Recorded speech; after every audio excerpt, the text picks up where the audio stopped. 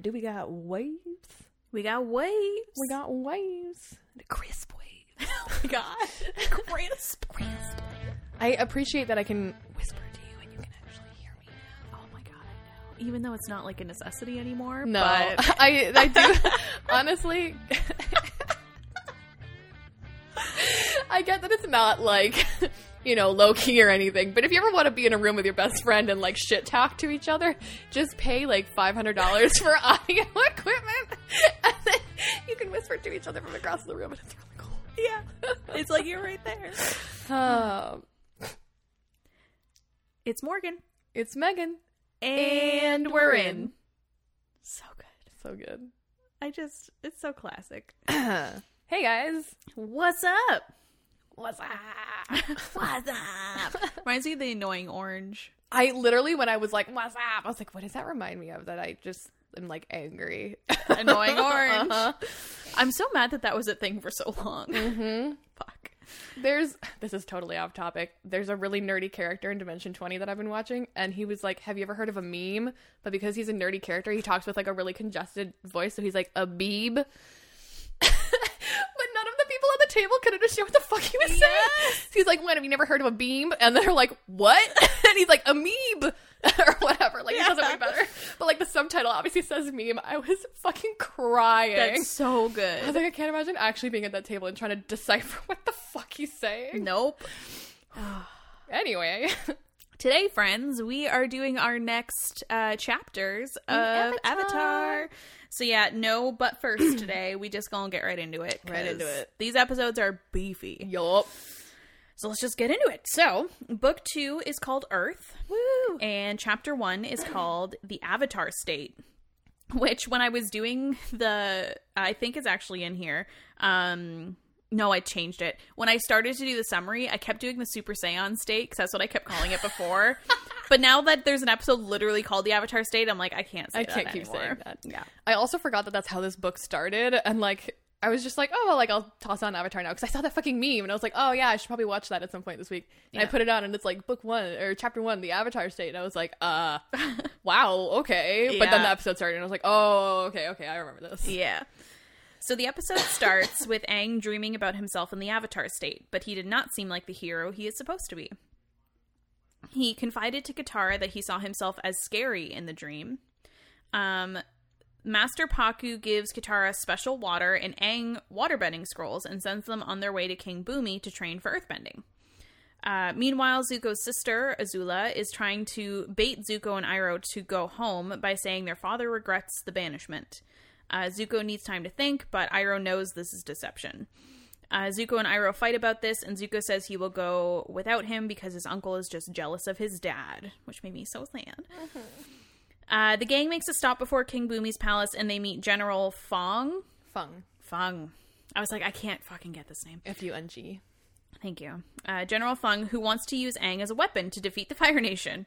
Since he has seen him in the Avatar state, he assumes he is ready to fight the Fire Nation, but Aang reveals that he can't control himself going in and out of the Avatar state, and he can't control himself in it, so the general offers to help Aang figure it out. At first, the gang says no, but then the general guilts him with the deaths and injuries of the other soldiers, so Aang agrees. They try several different methods, and it still doesn't work. Katara tells Aang he shouldn't be doing this, but Aang says that he needs to since he didn't help in the last war. It's like, oh, poor baby. He was frozen.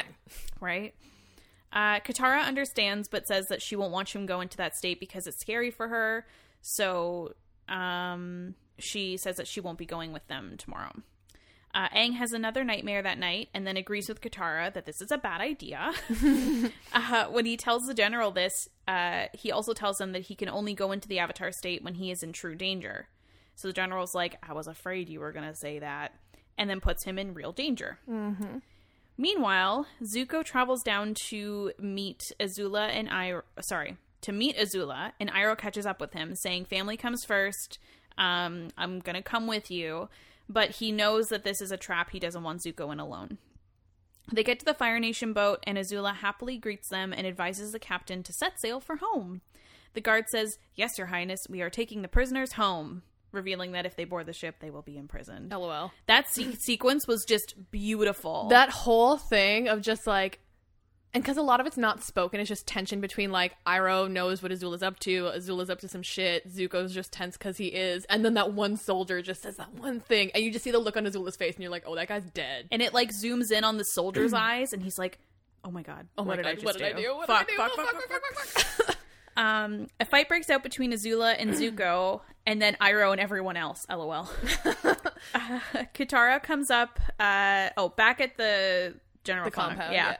Katara comes up to help Aang, and the general uses his earthbending to put her in the ground to try and trigger Aang's avatar state. This ultimately ends up working once she's, like, completely in the ground. But he is unreachable and uncontrollable in the avatar state. The general tries to say that Katara is fine, but Aang is non-responsive. While Aang is in the avatar state, he starts to destroy the village unintentionally. And then Roku and his spirit guide pull Aang's spirit from his body to tell him that when he is in the avatar state, he is the most vulnerable. Because if he dies in the avatar state, the reincarnation stops and the avatar will cease to exist. Which is a lot of fucking pressure. Yep. Aang comes out of the avatar state and apologizes to Katara, stating he hopes that she doesn't have to see him like that again. They knock the general unconscious and leave. Actually, I think Sokka does. Back at the Fire Nation, they officially label Zuko and Iroh as traitors and make it illegal to help them. Zuko and Iroh cut off their ponytails and let them loose down the river. What a crazy episode. Right? Do you got notes? Oh, yeah. Oh, yeah. So I love that Pakku gives them gifts. I think that's super sweet. Mm-hmm. And, like, that he continues to refer to Katara as a waterbending master because he gives Aang the scrolls. And actually, my notes about this. So he gives Katara the thing with the special water in it. He gives Aang the bending scrolls. And he's like, but remember, like, these scrolls are nothing without a proper master. And then they both look like Katara. And it's this nice little moment. Yeah. And then he goes up to Sokka and he's like, see ya. Yeah. And Sokka's like, what the fuck? Yeah. Also, as soon as Master Pakku says, don't lose it, I'm like, fuck, Katara's gonna lose it. Yeah, she's totally gonna lose it. I love Iroh and Zuko together on, like, the anniversary of Zuko's banishment. Sad face, sad face. Uncle Iroh getting that massage in the cherry blossoms, though, I'm Yeah. like, bruh. I want that. Yeah. Azula, I love this bitch so much. Yeah. Like, you don't know much about her yet, but, like, even in just this first couple episodes that you see her in, she's fucking great. She's a psychotic bitch. Yeah. Craziness. Uh-huh. One of my favorite lines from her in this episode is when she's talking to the general and or someone of her ship, and they're like, hey man, we can't make it to shore by nightfall because there's a storm. And she's like, oh, weird. Does the storm control the ship? And they're like, what? And she's like, does the storm control the ship? And they're like, no. And she's like, goes on this whole thing about, like, if you fell over, like, would the tides crush you up against a rock, blah, blah, blah. And they're like, yeah. And she's like, well, then maybe you should worry less about the tides who've already made up their mind about killing you, and you spend your time worrying about me who's still mulling it over. And I was like, bitch knows she's powerful and loves it. And literally, the guy was just like, yeah, okay. Yep, good. all right, we'll get to shore. Sure. Yeah. No worries. Yep.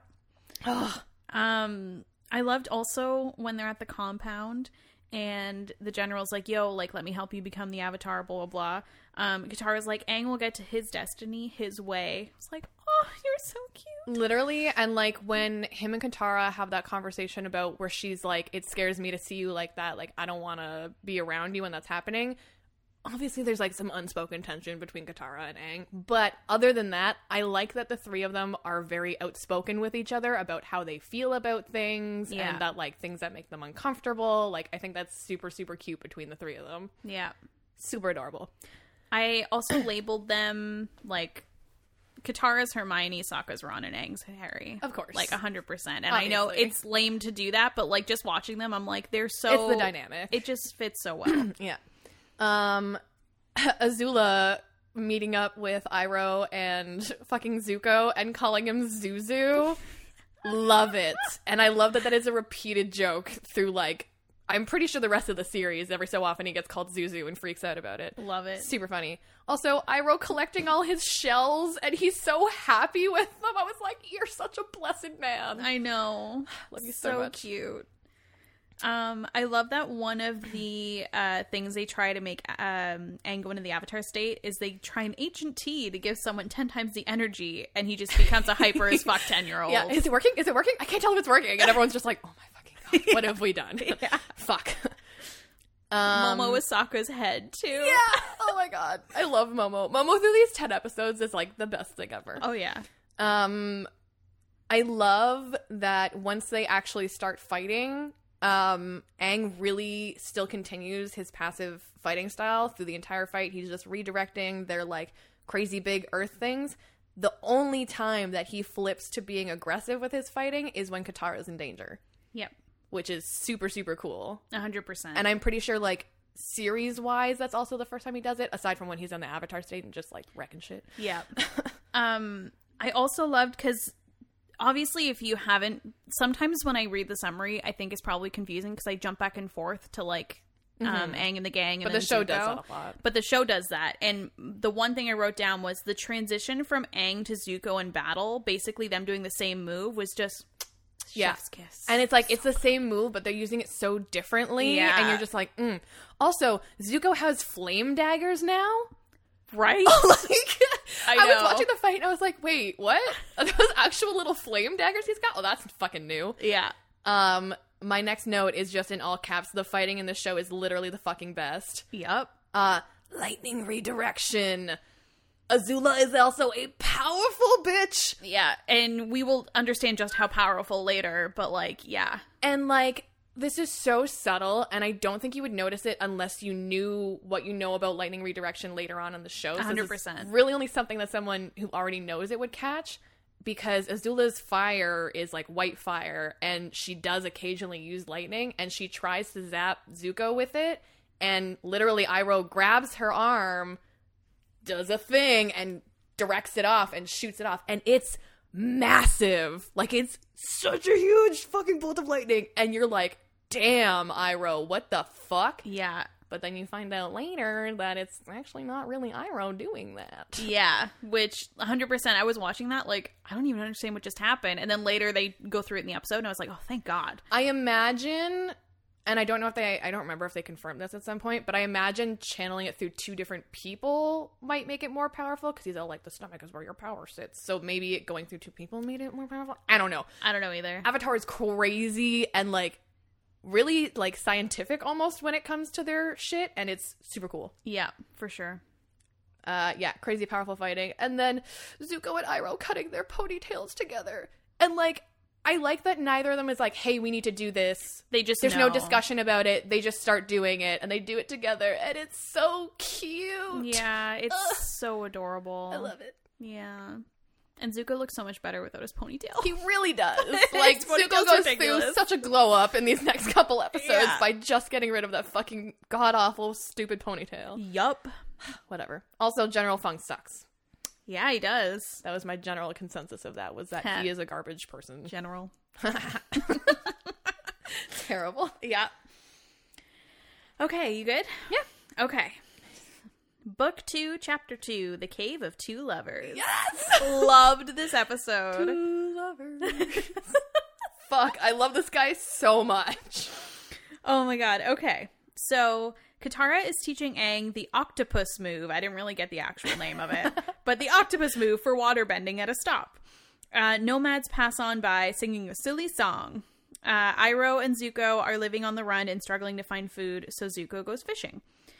Iroh finds a plant that could either be a really good tea or poison. I can't wait to get to my note about that. Nomads tell the gang about a secret pass to Omaha. Omashu. Yeah, I know. Omaha! Listen, Your phone! I was going to say, I had to correct my phone so many times when writing Omashu, and I just missed that one. Omaha! Yeah. A secret pass to Omashu through the mountains. I'm fucking dead. Yeah. They initially say no because Appa doesn't like being underground, and they figure they can just fly. And they're like, we've fought Fire Nation before, we'll be fine. But then they try to fly, they get super attacked, and then they come back and be like, yeah, we're just gonna go to the tunnel now. When Zuko returns from fishing, Iroh tells him that he made the tea and it was poison. So once the rash reaches his throat, he will die. And I love this moment. They could take a chance on another plant, be killed by Earth Nation, or be imprisoned by Azula. They choose the Earth Kingdom. The nomads lead the gang through the tunnel and tell them about the curse. They say those who trust in love can pass through. If you don't, you can't leave the cave and will die.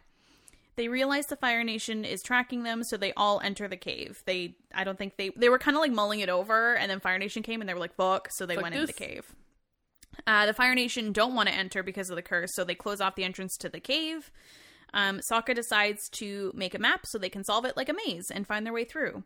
I also had a note to say that feels oddly like Odyssey, Megan. Literally, when it was happening, I was like, oh, damn. Zuko and Iroh make it to the Earth Kingdom for an antidote and get invited for roast duck that Iroh can't pass up. No. The gang realizes all the tunnels in the cave are moving, so it's impossible to make a map. Okay, I thought you made a face, and I was like, is that a hint for Odyssey? Okay. What the fuck? No. Okay. A giant wolf bat tries to attack them. Although now that you mention it. Hey. Sorry. A giant wolf bat tries to attack them. Appa protects them by causing a cave-in. I mean, unintentionally, but still. Aang uses airbending to save everyone from the wreckage. Zuko and the lady at the house bond over the Fire Nation hurting them. She shows her leg scars that are similar to Zuko's eye scar. He seemed kind of taken aback by this, but didn't say anything. They find a tomb in the cave that they assume hold the two lovers from the legend.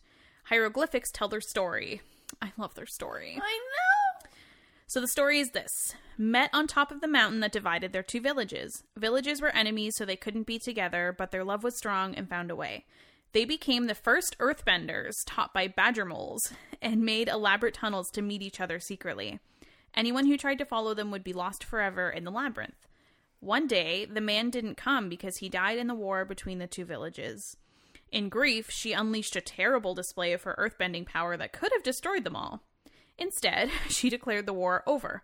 Both villages helped build a new city where the two villages could live in peace. The woman's name was Oma, and the man's name was Shu. The great city was named after them as a monument to their love. And then they find a little thing at the end that says, love is brightest in the dark. So cute. Oma, Shu. I know. Katara thinks that her and Aang must kiss to get out of there since the hieroglyphic suggested it on the wall.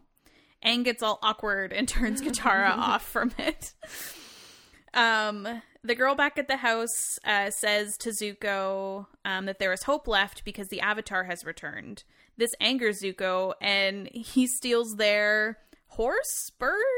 I don't know what that is. It's later said... I was gonna say, I don't know if they don't clarify at any point in the subtitles, but later on, there is an episode where it makes a noise, and it's like ostrich horse, and I was like, oh! Yeah. I kept writing bird horse thing. Literally. And later, like, a few episodes later, they're like, ostrich horse. I'm like, that's what the fuck that is. Like, what the fuck? Yeah. I hate that they just, like, show you animals in this, and they're like, go ahead and guess. Yeah. You know it's two animals, but you don't know which one. Uh-huh. And literally, Iroh was like, they were just so nice to us. And Zuko's like, well, they're about to be nicer. And they steal the ostrich horse. And I'm like, oh, that sucks. Aang and Katara end up kissing. And just after, some giant badger moles start earthbending and attacking the nomads and Sokka. Sokka accidentally strums a guitar. And it seems to calm the badger moles. The nomads play the music for them to keep them calm. And then eventually they lead them out of the cave. Katara and Aang's kiss light up crystals to show the way out of the cave, which is super cool. It wasn't the kiss that lit them up. Their torch went out. What? We'll get back to it. Okay. As the nomads leave singing a love song, Aang and Katara eye each other and blush. As you blush. Yes. As they cross the mountain to reveal Omashu, it is revealed that the Fire Nation has taken over Omashu. Okay, so just for the sake of not forgetting about it, it wasn't actually their kiss that lit it up. It was their torch was going out, and they kissed as the torch went out, and the crystals in the ceiling only glow in the dark.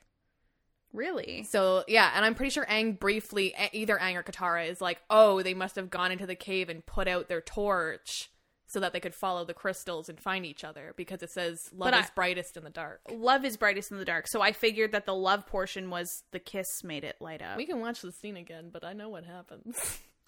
It's not the kiss. Okay, then. fine. It's just that the torch goes out because they're like, oh no, our torch is about to go out. And like it could be taken as it's the kiss, but either Aang or Katara is like, oh, they must have just put out their torches when they came in and followed the crystals, and then anyone else coming in is going to use a torch and fucking not be able to find their way. I want to believe their love lights up the tunnel. You can believe what you want. Cool. It's kind of the point of the show. Yeah.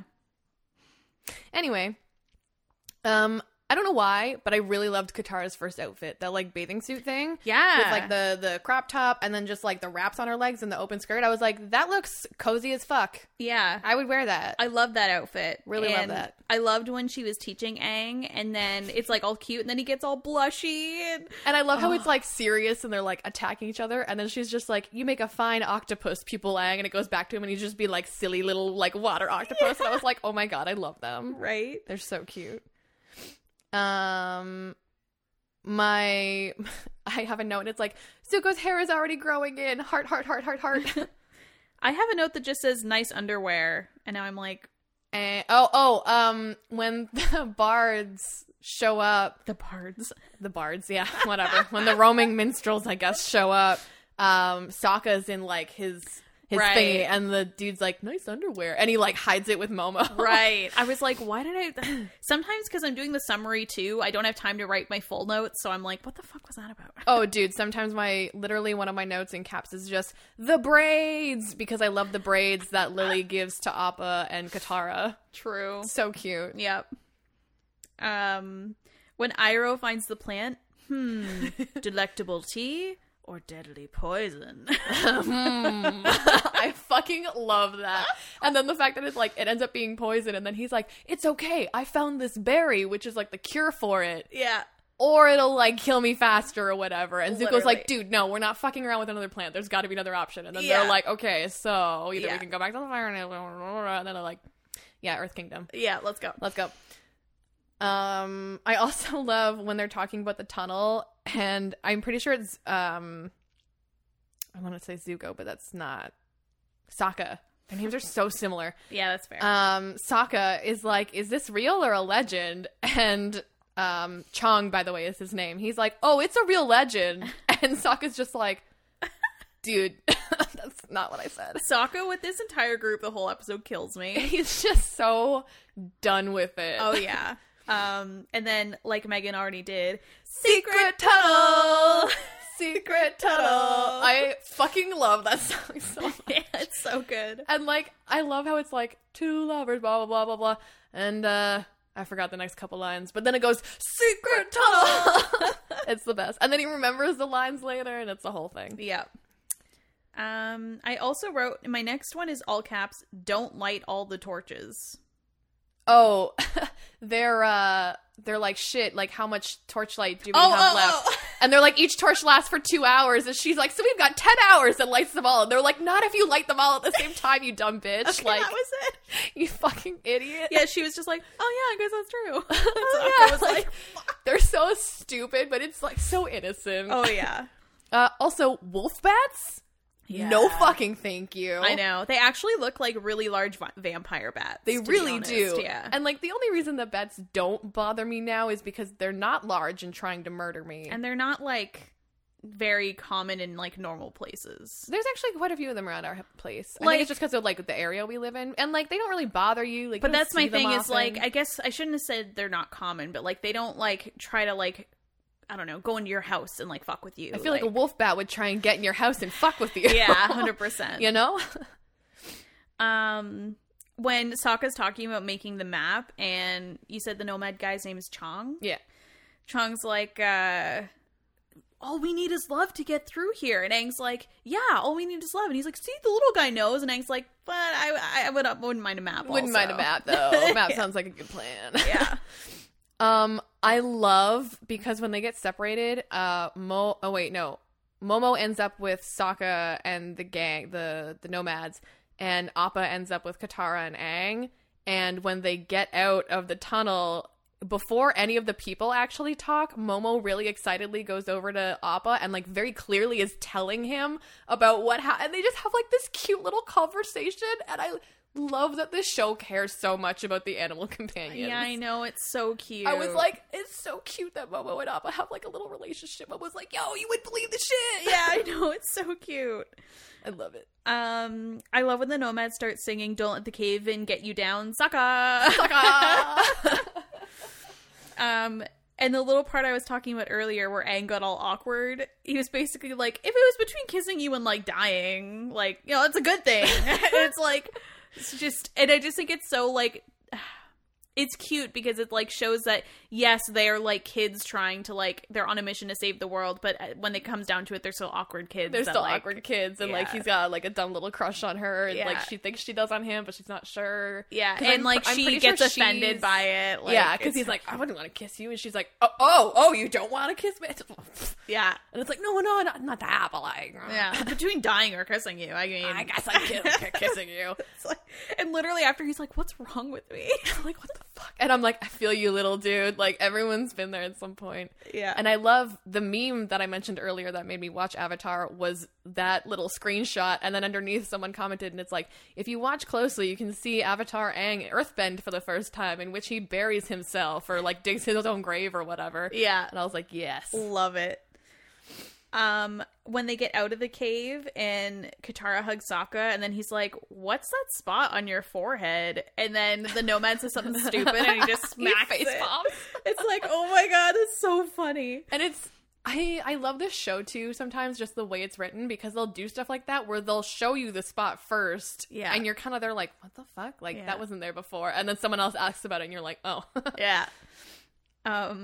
Also sad about Omashu. Oh, yeah. I also had 2 more notes too. So I loved when they were finally out of the cave, and then they were like, hey, do you guys want to come with us to Omashu? And they were just like, nope. And so I was like, okay, cool. Okay, bye. Yeah. Just so casual, like, nope, we're not coming, bye. Nope.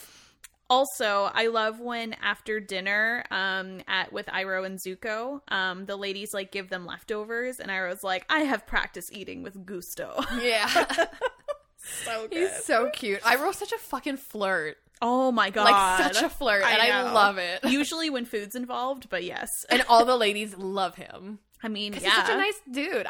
I'd be like, sure. I thought you were like, I'd fuck him. No! I was like, because you were like, and I was like, whoa. Oh, no. I'd like invite him over for dinner. I'd feed him. Oh, yeah, definitely. I'd feed him.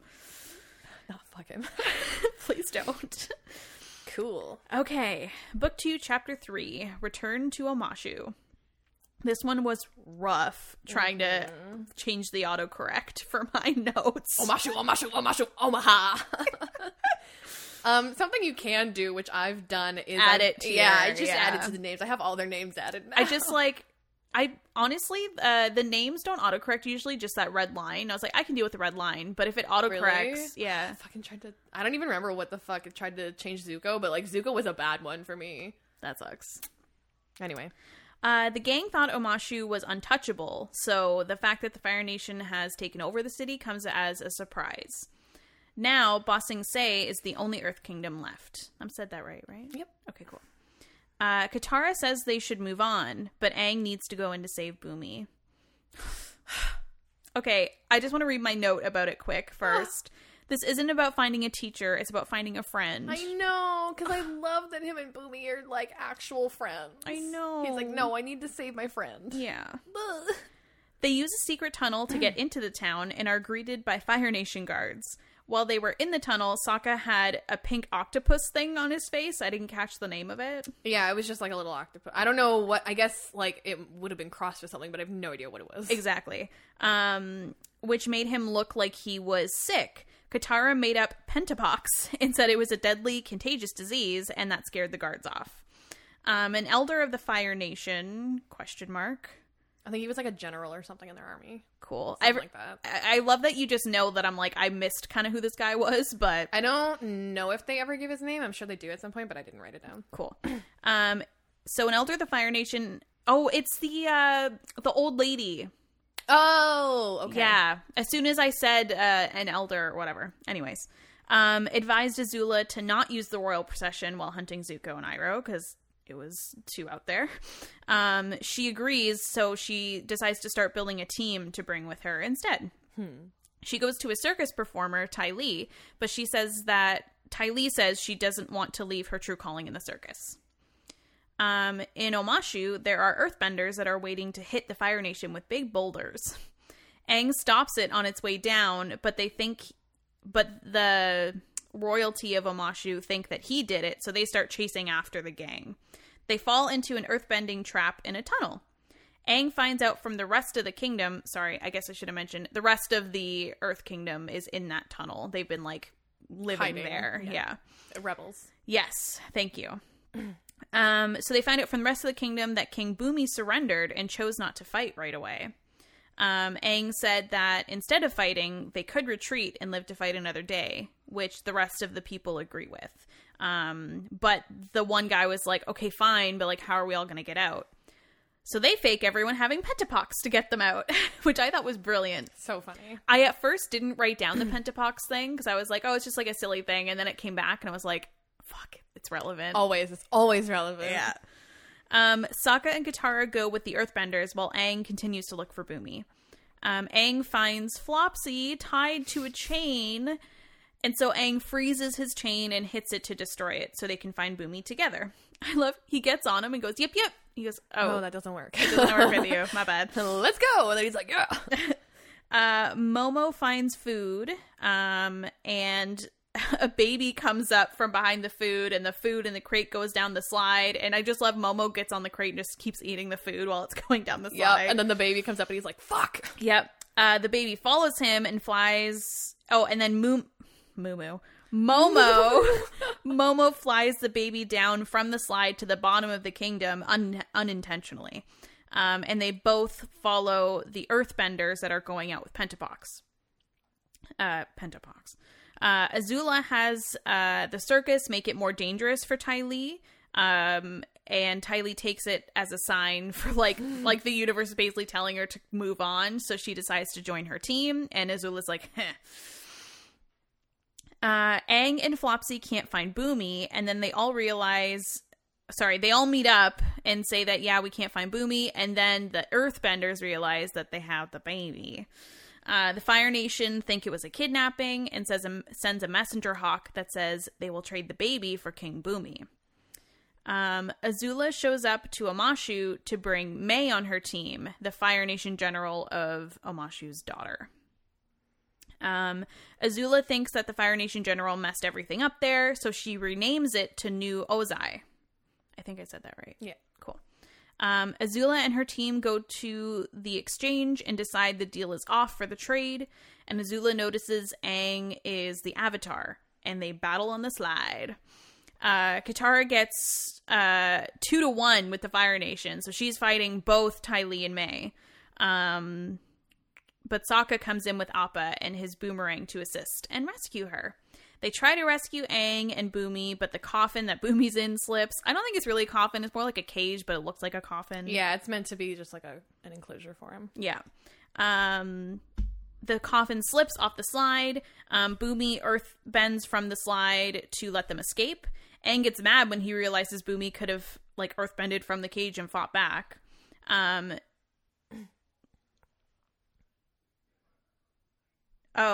Neutral Jing? Question mark? Jing? Jing.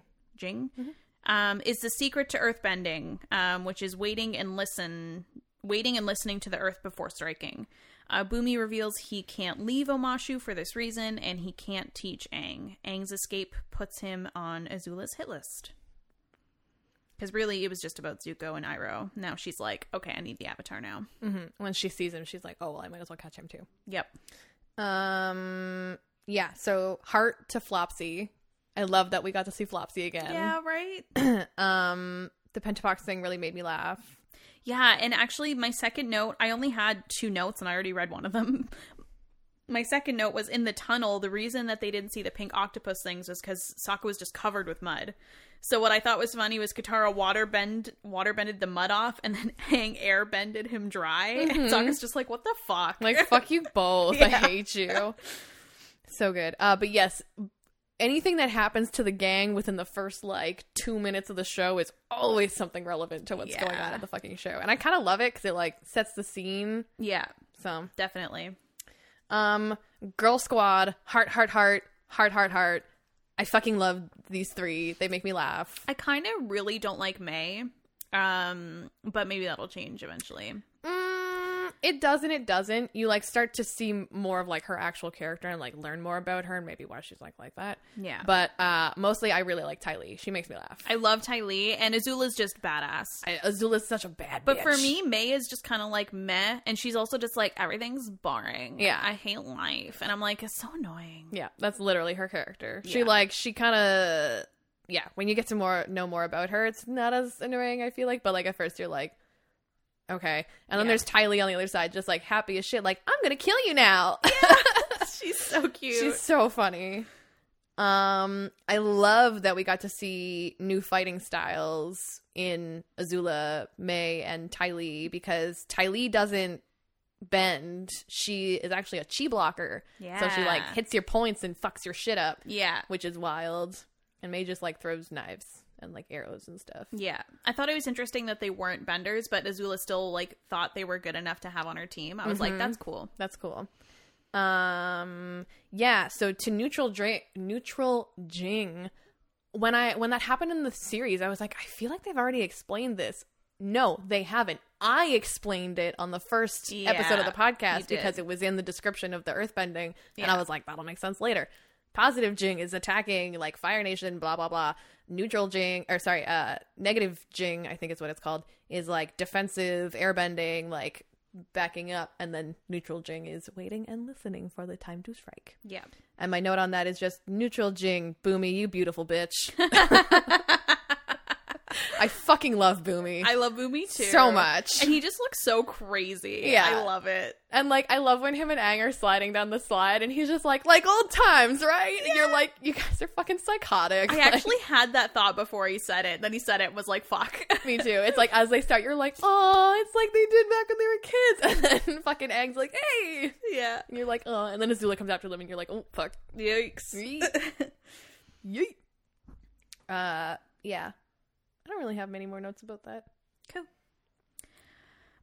Book 2, Chapter 4, The Swamp. Zuko and Iroh are begging in the streets, and Zuko said it's embarrassing because they were royalty.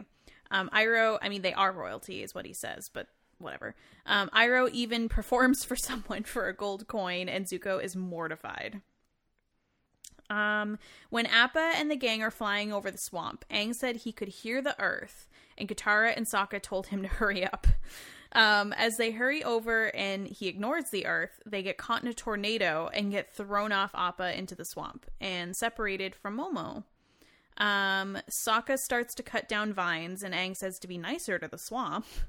Which, in retrospect, I'm like, yeah, if I was Sokka, I'd be like, shut the fuck up. Like, I get it.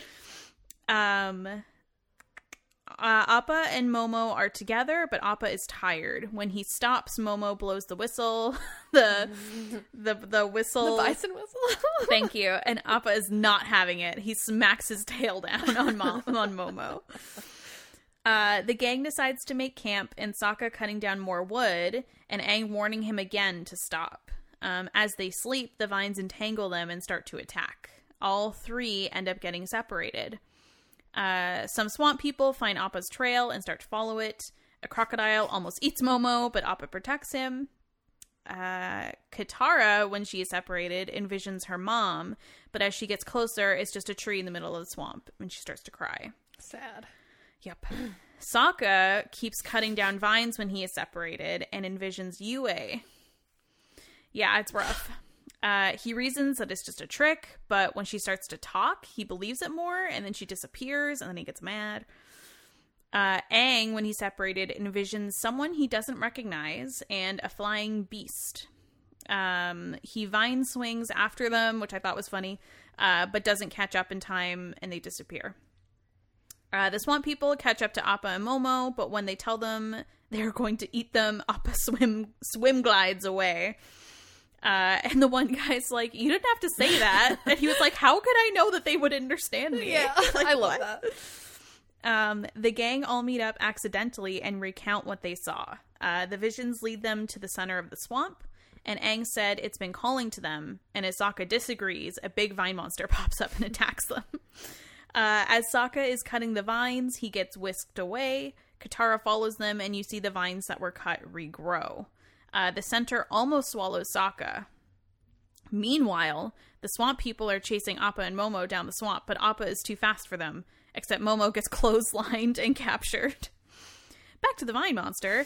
Aang twists him up in the air, like with air, which I thought was cool. And then Katara freezes and tackles the vines where Sokka is captured to get him out. Katara and Aang keep fighting it, and it is revealed that someone is in there bending the vines. They defeat the monster, and then the man is fully revealed. He says that he protects the swamp from people that want to hurt it, like Sokka. He says it is a sacred and mystical place. He heard it calling to him like Aang did. The whole swamp is one tree spread over miles. One big living organism, just like the world. Aww. All have the same roots and all branches of this, and we're all the same. Bleh. We all have the same roots and are all branches of the same tree. Time is an illusion, and so is death. Bro, stop. Like, at that point, I was like, are you fucking kidding me? Stop. Time is an illusion, and so is death. Dude, no. Just goodbye. Aang listens through the tree roots to find Appa and Momo and rescue them. Appa was also captured. It cuts to a man in a mask, dual-wielding two swords, overtaking a guard to, I don't know where, just some random place. Oh, so you didn't get what that little bit at the end was? I knew who the guy in the mask was, but I didn't know where that was. I will elaborate because Okay. one of my favorite notes is about this. I literally, like, rewinded it a few times, and I was like, I still don't know where this place is. It's not so much the place that matters, but the person that he's attacking, but we'll... Okay. So first of all, I love that they're still traveling with the fucking ostrich horse. Yes. Like, I love that that's just theirs now. Yeah. And I love when Iroh performed, he's like, the girls in this city look so pretty. Yeah, Iroh's song is the best. Yeah, it's amazing. My note about the guy that's like a dick to them and makes him perform, I literally just put hashtag Zuko will remember this, like one of those little like story thingies, because he's just like glaring at the guy like, fuck you. Yeah. That guy at the end is that guy. So Zuko goes and finds that guy and attacks him. Oh. To take revenge. And so my note at the end is the very end of the show, and the blue spirit returns! Because I love the blue spirit. Yeah, I gotcha. Cool. Yeah, because I remember like watching that for the first time, and like Zuko looks like, I'm gonna fucking slit your throat, dude. And then he doesn't, and then the rest of the episode just happens, and I was like, are we just not? And then the end happens, and I was like, nice. Yeah. Nice, okay, nice. That makes a lot more sense. The dude's also very generic. Yeah. And it literally only shows like a 2-second clip of like him attacking him and being like, fuck you. Yeah. That's all it is. Yeah, 100%. When they're talking to, I think one of the swamp people or something. Yeah. It's the guy in the vines. The guy was like, didn't this like seem weird to you? And Sokka was like, dude, he's the Avatar. Stuff like that happens to us a lot. Like, this is not very weird to us. I also love the whole, like, the forest is calling to me thing, because I have a saying that's, like, it started by going on walks, and it was, like, walk until you find a tree that says to climb it, or whatever, or walk until you find a tree that says climb me, and I forget, I said it in the car the other day, when we were driving for the picnic, and Connor was like, where should I go? And I'm pretty sure, I don't think you guys heard it, but I was like, drive until you find a tree that says climb me. And Chandra was like, what? Oh, like, I did not not on hear drugs? that. And I was like, no. Yeah. Just go until you find a tree that says, hey, climb me. Yeah. Go until you find a forest that says, hey, come explore me. I get it. The one big living organism thing reminded me of how they talk about the Force in Star Wars. Mm-hmm. And I think because we just finished Mandalorian, it really stuck in my mind, because that's when oh my god, I'm so mad at myself. Ahsoka. I'm so mad that took me so long to remember. See, I was gonna start throwing out names, and then like I was thinking about what episodes you might talk about, and I was like, if she's forgetting Ahsoka right now, I'm gonna be a little disappointed. Ahsoka's my actual bitch, so I'm disappointed in myself too. Trust. Also, Rosario Dawson as fucking Ahsoka was the best. Literally, So Connor didn't know if I knew that, and once she came up, he was like, I knew this was going to be doubly amazing for you because A, Ahsoka, and B, Rosario Dawson. Yeah. Like, I love both of them so much. Love that bitch. And she just looks so much like her. It's so great. It's perfect. Anyways, anyway. This is not about the Mandalorian. What I was we going to can say... do that another day. Oh, yeah. I would be so down for that. What I was going to say was Ahsoka, when she's talking to Grogu and also Mando about the Force, it's like... You know, the Force is energy everywhere. It can't be destroyed or created. It's just there, and there's positive and negative and whatever. So, like, that whole thing really, like, reminded me of that. I also really liked that it happened after Boomy had literally just said, like, stop and listen. Yes. Like, you need to stop and listen and then act. Yes. And act on what you're hearing. And literally Aang was like, hey, I was just told this. This seems relevant. Yeah. Maybe I shouldn't talk. It's like, nah. I know. Nah. Yeah. It's fine. Yep. My other note was just Yue with a sad face. I know. Especially because she's like, I'm pretty sure she said something like, you didn't protect us or something. Like, she actually starts, like, talking to Sokka about it. Yeah, I think she says, like, help Sokka or, like, whatever. She said something and you're like, Yue. I also love when Appa and Momo are trying to sleep and all the creatures in the forest are just really loud and Appa just, like, screams at them to all shut up.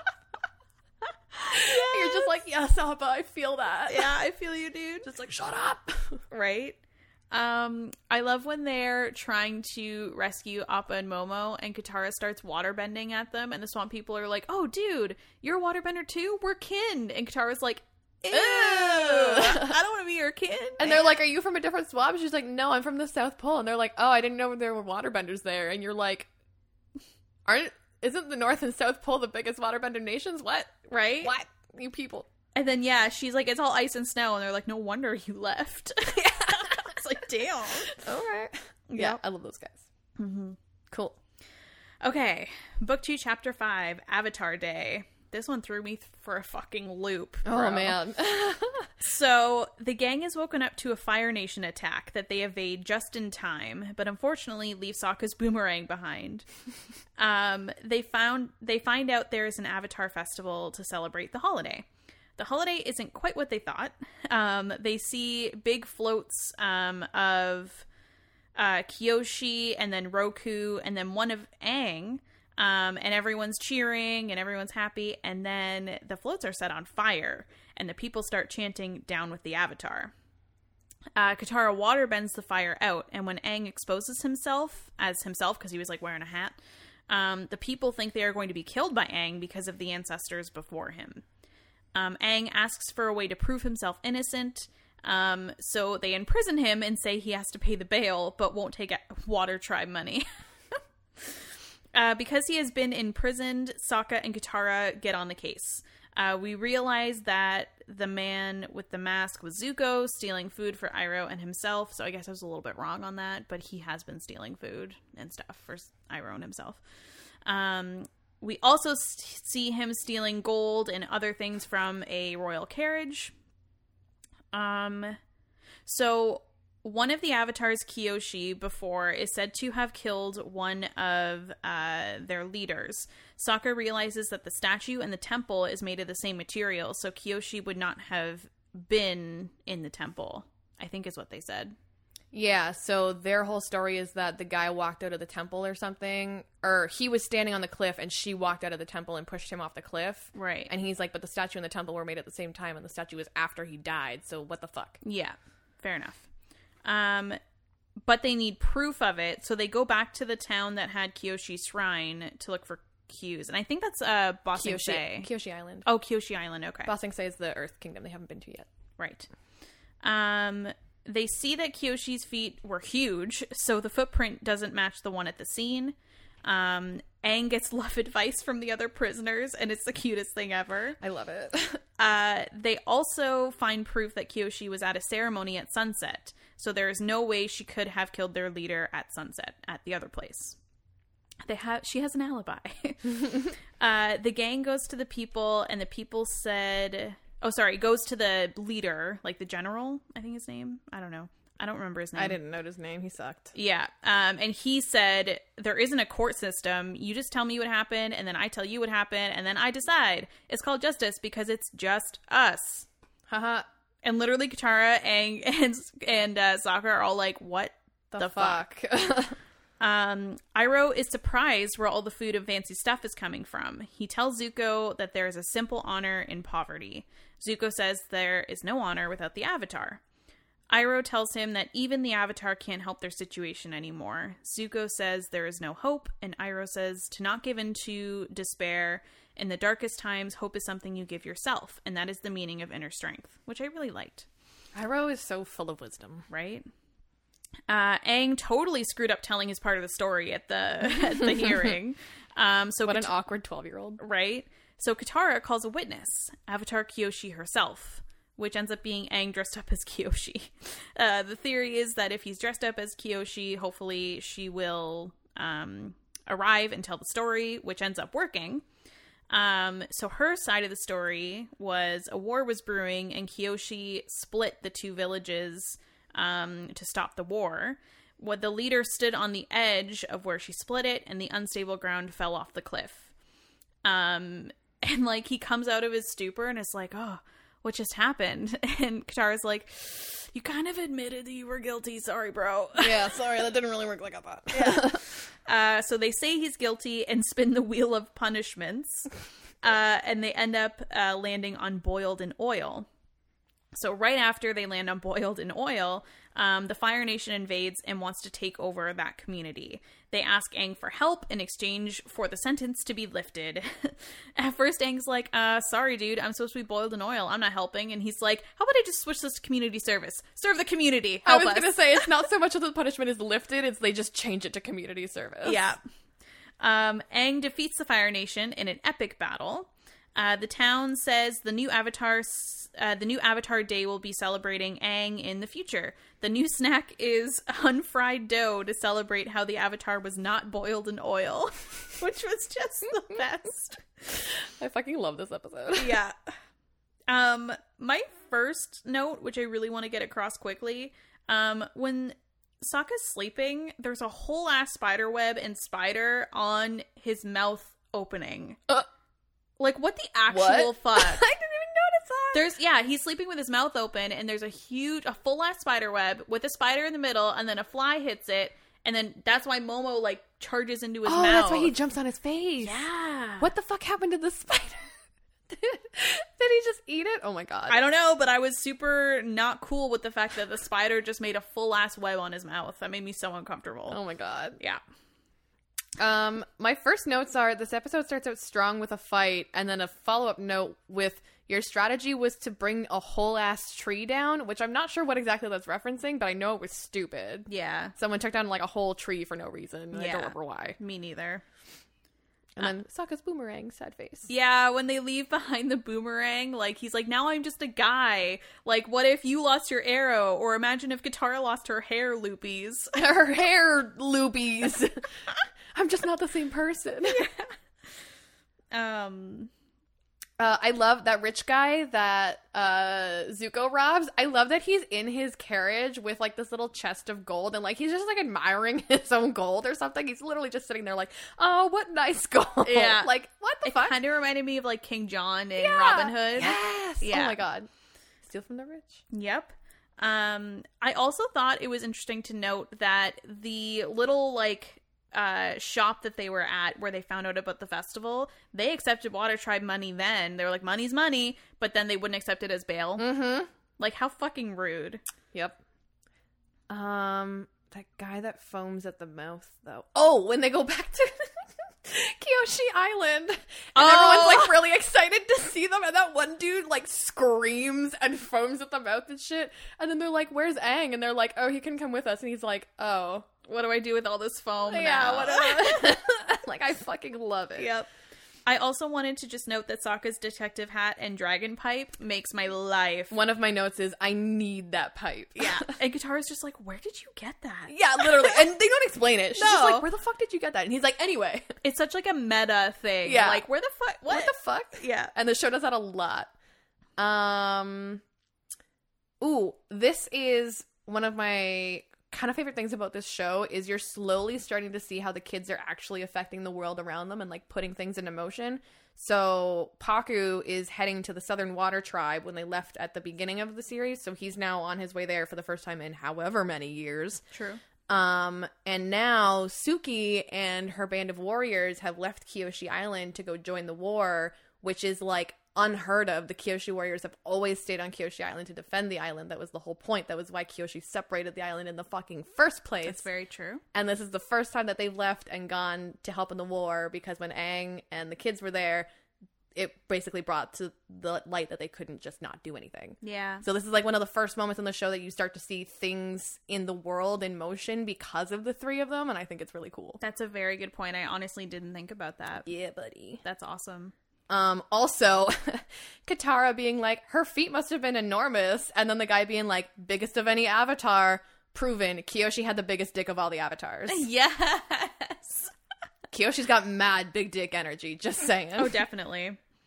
I love when Aang is first imprisoned and this big dude with comes up to him and he's all like intimidating and scary, and he's like, bald head, tattoos, you'll fit in real well around here. Real good. And then literally the next time it goes back to them, it's like Aang making pals with them, and they're all talking about like love advice, and it's literally so cute and funny. It's the cutest thing ever. I love it. My last note's about like pretty much the last move he does in the battle, so I don't know if you have stuff before that. Oh yeah, so mine just goes, badass bitch, fuck I love Kyoshi, and then in quotes, I killed him. Well, okay. All right then.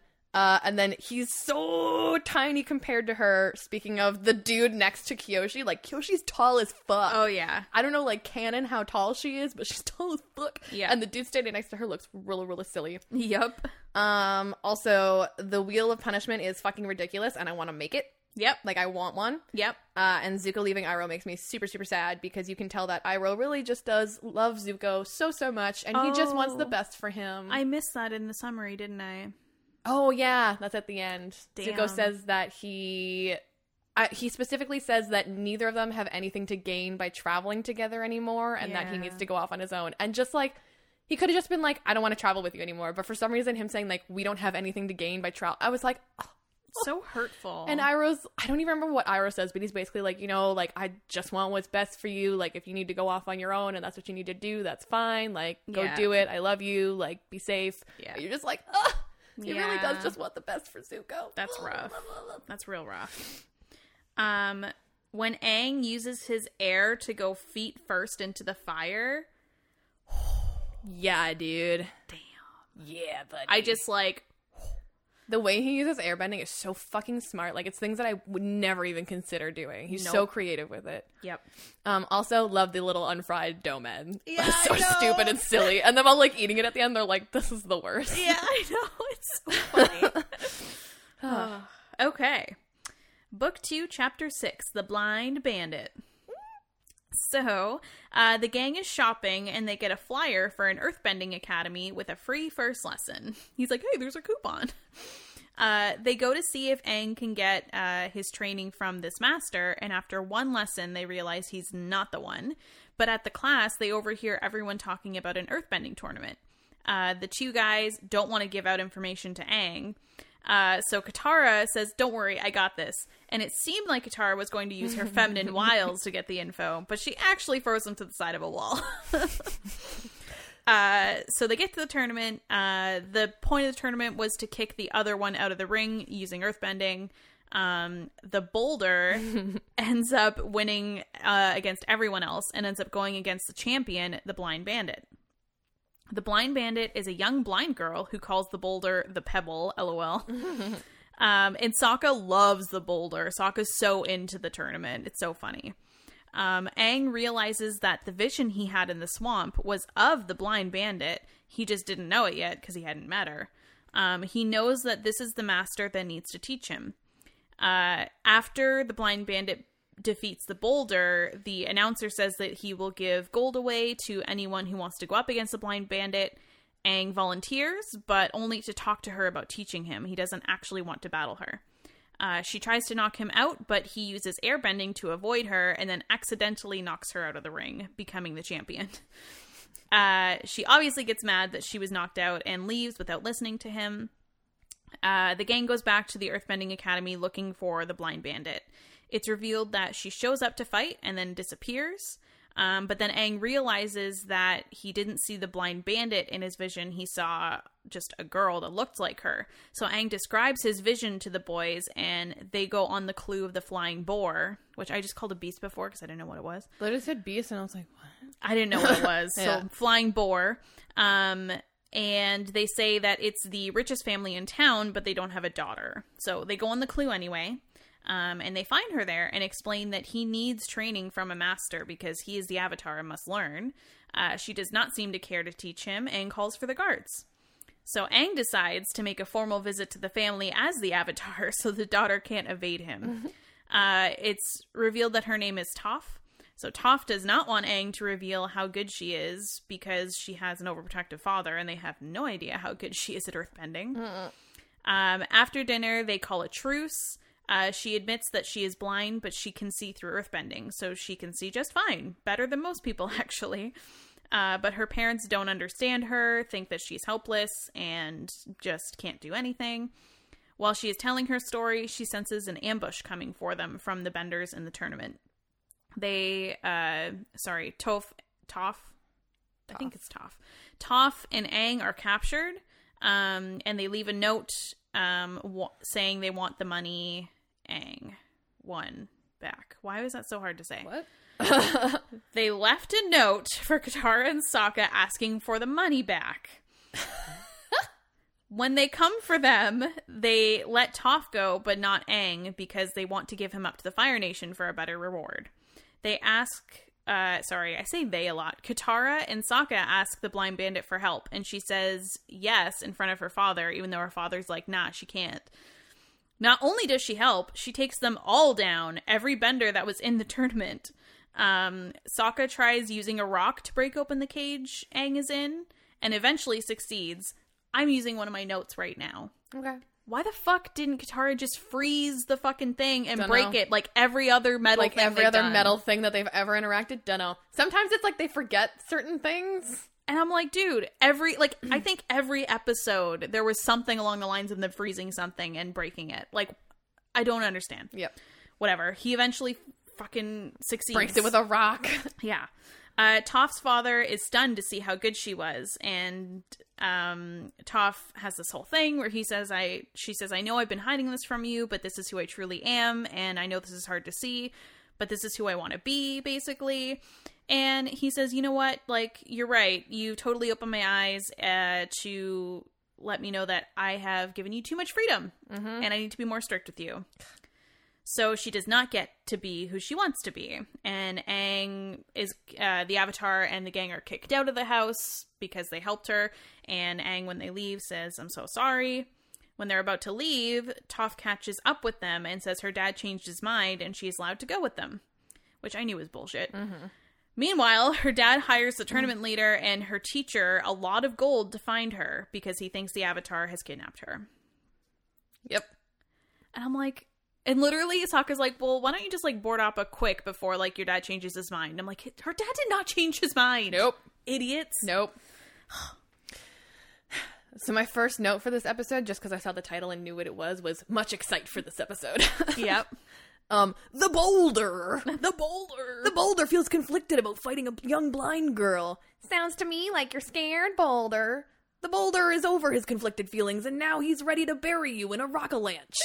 Literally my favorite exchange in that entire fucking show. Love it so much. I forget every time that the boulder is technically a villain. Yeah. Because I love that line so much, and it makes me laugh. And then I watch this episode, and I'm like, oh, right, he's a bad guy, fuck. Yeah, that's okay. I actually had a note for before that. So right when they're, like, shopping in the beginning, Sokka's like, man, I want this bag, but it's so expensive. And Katara's like...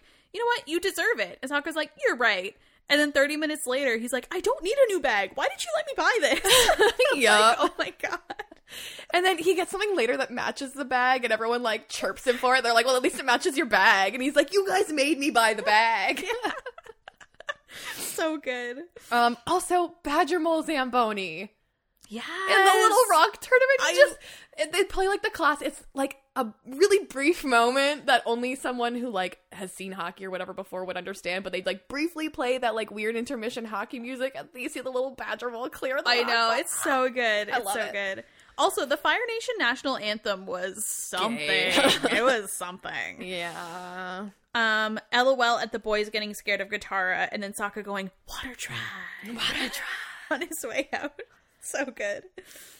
My next note in all caps is just Toph's fighting is so fucking cool. Yup. The way they show like how she sees and how she fights, like, bitch is just so confident and like, oh, I love it. Yeah, she's so good. Love me an underestimated bad bitch. Especially since like she's actually blind. It was definitely like Daredevil vibes where like she sees through the vibrations and stuff. I loved it. Yeah, it was excellent. And like I appreciate that they use the animation to show it to you, not just tell you Yes, it's so good.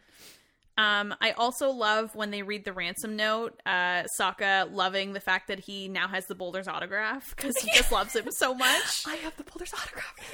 So good. Most of my notes for the rest of... Oh, never mind. I thought Will was saying that today's session was in Foundry, and I was like, dude, we don't have time to set that shit up. What the fuck? It was a different message. Oh. My note goes, Toph's fighting is so fucking cool, and then she's a rich bitch and is definitely being held back by her family because she's blind, bracket, and they suck.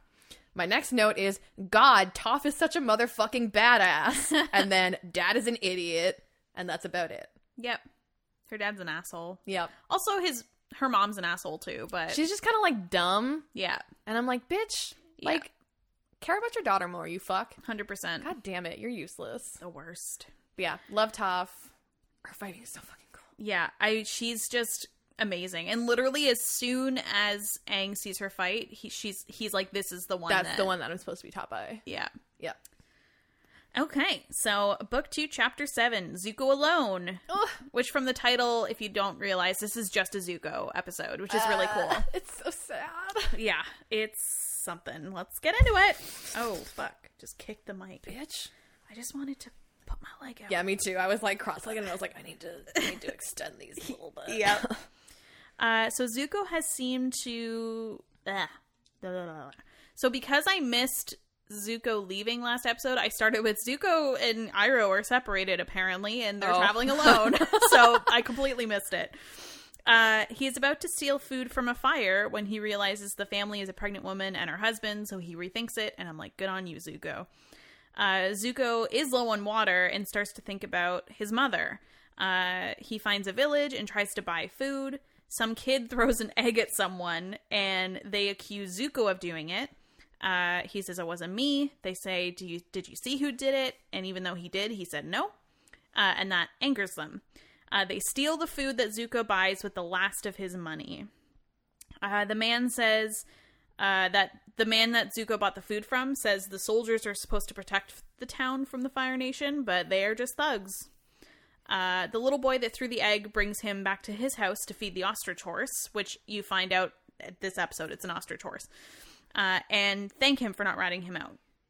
He gets invited for dinner, but Zuko says no, but then the mom suggests working for eating, and then Zuko agrees, which I think is, like, honorable. Yeah. Because, like, you know he's starving, and you know he needs it, but he doesn't want to just take it.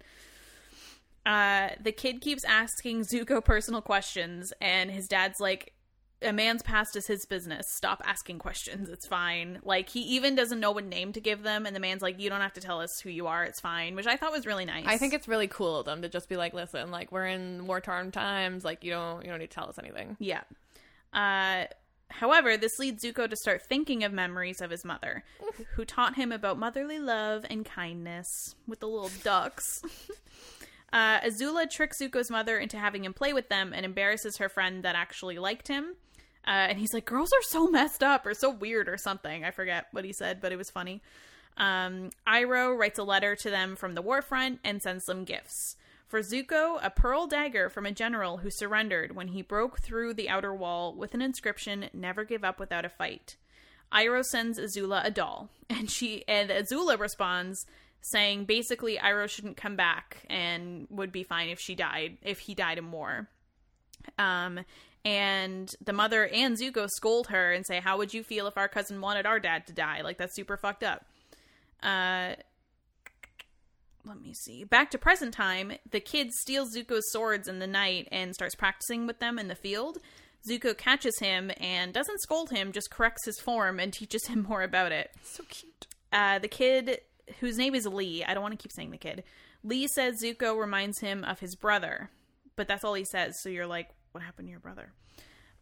When he's about to leave the next day, the mother sends him with food, and as he's leaving, the thugs come by and tell them that their son's battalion was taken by the Fire Nation, and basically are huge dickbags about it. Oh my god. Like, they're not just like, hey, your son's battalion was taken, so, like, sorry about it. They were just like, listen, like, do you guys remember what happened to the last people that were taken by the Fire Nation? They're probably gonna be fucking dead or tortured or ha ha ha. And it's like, what the fuck? What the fuck is your problem? Yep. Zuko protects the family from further taunting from the thugs. The father decides to go out to battle to find his son. Lee asks for Zuko to stay, but he declines and instead gives the dagger that Iroh sent to him to Lee and leaves. Back in the past, they get a letter that Iroh's son died in the battle and that Iroh is going to come home. Azula says he's a loser and a coward, and Zuko defends him. Azula shows firebending moves to their grandfather, makes both the grandfather and the father, really proud. Zuko doesn't like this and offers to demonstrate what he's been learning, but it does not impress the grandfather or the father, and he starts crying. His mother says she loved watching him because he keeps fighting even though it's hard.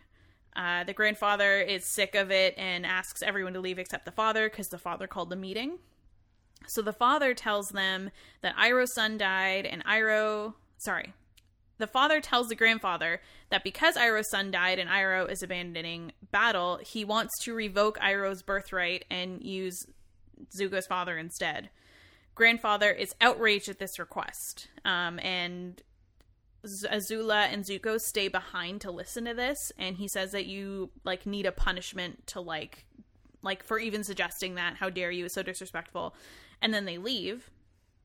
Later, Azula wakes up Zuko and says that the punishment that their father is going to get is that he needs to know the pain of losing his son, so he needs to kill Zuko himself. And then Zuko obviously says that Azula's lying, but inside is very scared and starts chanting to himself, Azula always lies. And I'm like, oh. The mom catches up with Zuko and asks for help. Oh, back to present. The mom from the family catches up with Zuko and asks for help. They came back when the father left, and Lee took his knife out on them, and then they took Lee to be a part of the army, because if he's old enough to wield a knife, he's old enough to battle. Zuko comes to rescue him, calling the soldiers bullies who abuse their power. He defeats them in a sword and hand-to-hand fight. Zuko gets knocked down, and when he's knocked down, he is reminded of his mom telling him that everything she does is to protect him and to never forget who he is. In present time, he gets up and firebends the shit out of the soldiers and defeats them, releasing the boy back home. Once the mother and the kid know Zuko is Fire Nation, they say they hate him and don't want anything to do with him anymore. He tries to even give the dagger back to Lee, and Lee's like, fuck that, I don't want it anymore. I want it. Super sad. Young Zuko, the next morning, looks for his mom, and Azula says no one knows where she is, and that the grandfather passed away last night. And at the funeral, it is revealed that his dying wish was Zuko's father to rule. Bullshit. That's it. Yep. One thing I wanted to say was LOL at the mom being like, what the fuck is wrong with Azula? Literally all the time she's like, what the fuck? And it plays into her character a lot later on in the series, so like we'll get into that. But nice. Yeah, it's very present that the mom's like, what the fuck is your problem? Like, you're literally a psychopath. You need to relax. Yeah. And she just dotes and loves on Zuko. And it's the opposite, obviously, for the father. Yeah. So my first note is, first of all, this whole episode is just character development out the fucking wazoo. My first note is one of the first looks at Zuko not taking what he can just because he can. Also, ostrich horse, because that was the point at which it was like ostrich horse groans or something. And I was like, oh, ostrich, that makes sense. Oh, and the subtitles. Yeah, that was how I figured it out, because And I was like, did it just not say that? The kid says it like a couple minutes later. I think that I heard it later and I was like, okay, so you were just going to leave me with that mystery for a few episodes? All right. Yeah. Whatever. That's fine. Mm-hmm. I don't remember who's playing dice. I can't remember if it's a flashback or if it's a current one, but someone's playing dice, and instead of saying snake eyes, they say spider snake eyes, and it just made me laugh. Oh, it's the thugs. They're playing dice or something when Zuko first gets into town, and they're playing, the guy's like, oh, a spider snake eyes. And I was like, wow. And then I was like, spider snakes? That's horrifying. Yeah. What does that even look like? Yep. Nope. The turtle ducks. Yeah, I know. They're so cute. Zuko and his mom at the pond. And just Zuko with his mom in this whole episode. Whose name, by the way, is Ursa. Ursa. Thank you. Yes. They, very quickly say it at the very end of the episode. Well, I happened to note it. Literally, when Zuko was like, I am the Lord of the Fire Nation, son of Ursa. Literally, son of Ursa and someone else, I think. I think he said Ursa and Ozai. Ozai. Because Ozai is his father's name. There you go. I was trying to write it down and it was going too fast. I'm like, I'm not going back. There's a couple names that I just know well enough now, and Ozai's Comet and stuff, whatever. Yeah. Really weird to see Zuko and Azula as children getting that note from Ba Sing Se from Iroh, and he's literally like, the way he's talking about it is pretty casual, but he's like, we've been at siege for days. We're going to burn the city down. And the kids are, laughing about it. And so is Iroh. And it's so psychotic. I know. And when he's talking to the girl the few episodes before about, the scars on her legs, that's, I feel like, really the first instance of Zuko having to face what the Fire Nation does from the outside. Yeah. And then now seeing this family is, making him think about all that shit. Yeah. And just seeing that from them as kids, you're like, yeah, seriously. Okay. Yep. I love in combat when there's the audience and the guy's like, left, and they're like, he has swords. He's like, he's got a left sword, don't he? He's got a left sword, don't he? Love it. I love that.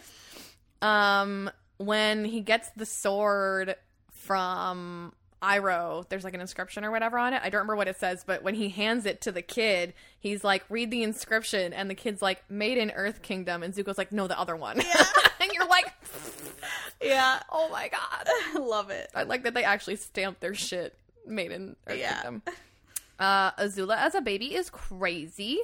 Yeah. I just want to hug baby Zuko. Not much different than now, honestly. But really disturbing to see from a child. 100%. And knowing that she's his baby sister, you're like, what the It looked what like, the fuck? Literally, it looked like she was tormenting him, which usually the older one torments the younger one. Mm-hmm. So it's it makes you want to hug Zuko so hard. My next note is, Ozai, you dirty motherfucker, sneaking in behind your brother for the throne. What is your problem? No wonder your daughter's so crazy. Yep. And then at least Azulan, which is the grandfather's name, at least Azulan didn't give in right away. Yeah. This whole, sequence after them talking about that makes me want to die, because I can't remember. I'm pretty sure they confirm what happens. But you can kind of insinuate. My thing is, so did the father murder him? Did the mother do it to save Zuko? I'm not 100% sure. So I can't remember if they confirm it, but from what I remember / am insinuating from this, it's either he was supposed to kill Zuko, his mother took his place instead and was like, lose your wife because that'll hurt also, ? Oh. And then Ozai also kills his father and is like, his dying wish was totally to have me on the throne, guys. And why even kill the mom? Just kill the dad. I don't remember. Damn. But I also think she was like, I don't know. Ozai's just very not about having loose ends, and she really encouraged that more emotional side of Zuko. So I feel like he wanted that out of the way. Honestly, I might even be wrong, and I hate that I've seen this show and I don't know the answer, but I wouldn't want to tell you what it is anyways, because you're not supposed to know yet, I guess. That's fair. But yeah, it makes me so sad, because she just comes to him in the middle of the night, and she's like, just know that everything I do is to protect you. No matter how it seems. No matter what happens, it's always to protect you, blah, blah, blah. And then don't forget who you are. They did it so powerfully where, like, when he got knocked down, he remembered that, and then in real life, he got back up after he remembered his mom saying that. Because the whole time he refused to firebend, because obviously if these people are in turmoil because of a war with the Fire Nation, he's not gonna give himself up like that. But like, and it just hurts so much that even after he remembers who he is, everyone's like, no, fuck you. Yeah. And it's just like... so sad. Also, at the very end of that, in all caps, I have character development. Oh, his hair is even longer. Because that's the very end of that episode is where he just starts to get that little peak at the front of his hair. For sure. And you're just like, yes. Nice. All right. Okay, so... Oh my god, we still have so much. Okay. Book 2, Chapter 8, The Chase. So this summary is going to be a little, like, nuts because just the episode's nuts. But I'm going to do my best. So the gang starts off by setting up camp. Katara wants Toph to help, but Toph is setting up her own area and doesn't understand the whole teamwork thing. Katara apologizes later and says she was tired. Toph accepts, but doesn't apologize back. Toph wakes up from something coming towards them, like she can sense it. They all leave on Appa sleepy in the night. Katara wants Toph to help unload when they land again and calls her selfish and unhelpful when she doesn't. Toph says she's given up everything she had to teach Aang earthbending, so she is not selfish, and just earthbends her tent and slams the door in Katara's face. Did you just slam the door on me?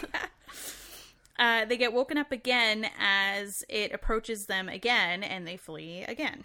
They end up stopping on the top of a mountain, and before they can fall asleep, Momo and Toph both sense it coming towards them. Aang decides to face them to figure out who they are. It ends up being Azula, Mai, and Ty Lee on lizards. I mean, like, in a vehicle, but then also lizards. Toph tries to stop them from coming with earthbending, but Azula bends lightning in it to destroy it, which was like, holy fuck. Mm-hmm. And they flee on Appa again. Zuko is shown following Azula's vehicle, so you know that he's, like, tracking them. The gang doesn't really know what to do, but they decide to try and sleep on Appa as they fly. As soon as they try to start to sleep, they start to fall because Appa falls asleep. He awakes just in time, but he also crashes and needs to sleep. He can't fly anymore. Katara blames Toph for not helping set up camp earlier because it would have been set up faster and they could have slept more. Toph blames Appa for shedding and leaving a trail because it's springtime. They did mention that earlier in the episode, but... One of my notes is, the grass is so soft. That's Appa's fur. Yeah. Yep. And then Aang gets angry that she blames Appa, so he blames Toph for the extra weight added to the trip. So she gets angry and leaves, and then Aang and Katara feel bad. They all work together to clean Appa to stop shedding, and then they make a fake trail for the ladies to follow. Azula sees through the fake trail and splits up the group to find Aang, and then sends Mai and Ty Lee to find the others. Aang makes his way to an abandoned village, and when the trail runs dry, he plans to leave right away, but then decides to wait at the end of the trail, which I thought was interesting. I'm like, he just knows. Katara and Zuko... Sokka? Yeah, I wrote Zuko. Right? Katara and Sokka fight Mai and Ty Lee and almost lose, but Appa uses his tail to huck the girls in the river. Fucking love Appa. I know. Literally, Sokka's like, where would we be without you, Appa? And I'm like, I know. I appreciate that Appa's not just like a flying thing. Like, he's actually useful. They put time into the animal companions in this, and I love it. Yep. Toph ends up meeting up with Iroh and has tea with her. He says that Zuko is a lot like her, thinking that he needs to do things on his own. And he said there's nothing wrong with letting people who love you help you. I literally have that quote because I love it so much. And then he's like, not that I love you, I just gave you tea. Like, whatever. Iroh says that he has been tracking Zuko, admitting he's going through difficult times and trying to find out who he is. Aang and Azula start to have a face-off at the end of the trail, but Zuko shows up to tell her to back off because he wants the Avatar. All three of them begin to battle, mostly Azula against the boys. Katara shows up to help Aang, and then Iroh shows up to help Zuko, and then Toph shows up to help everybody.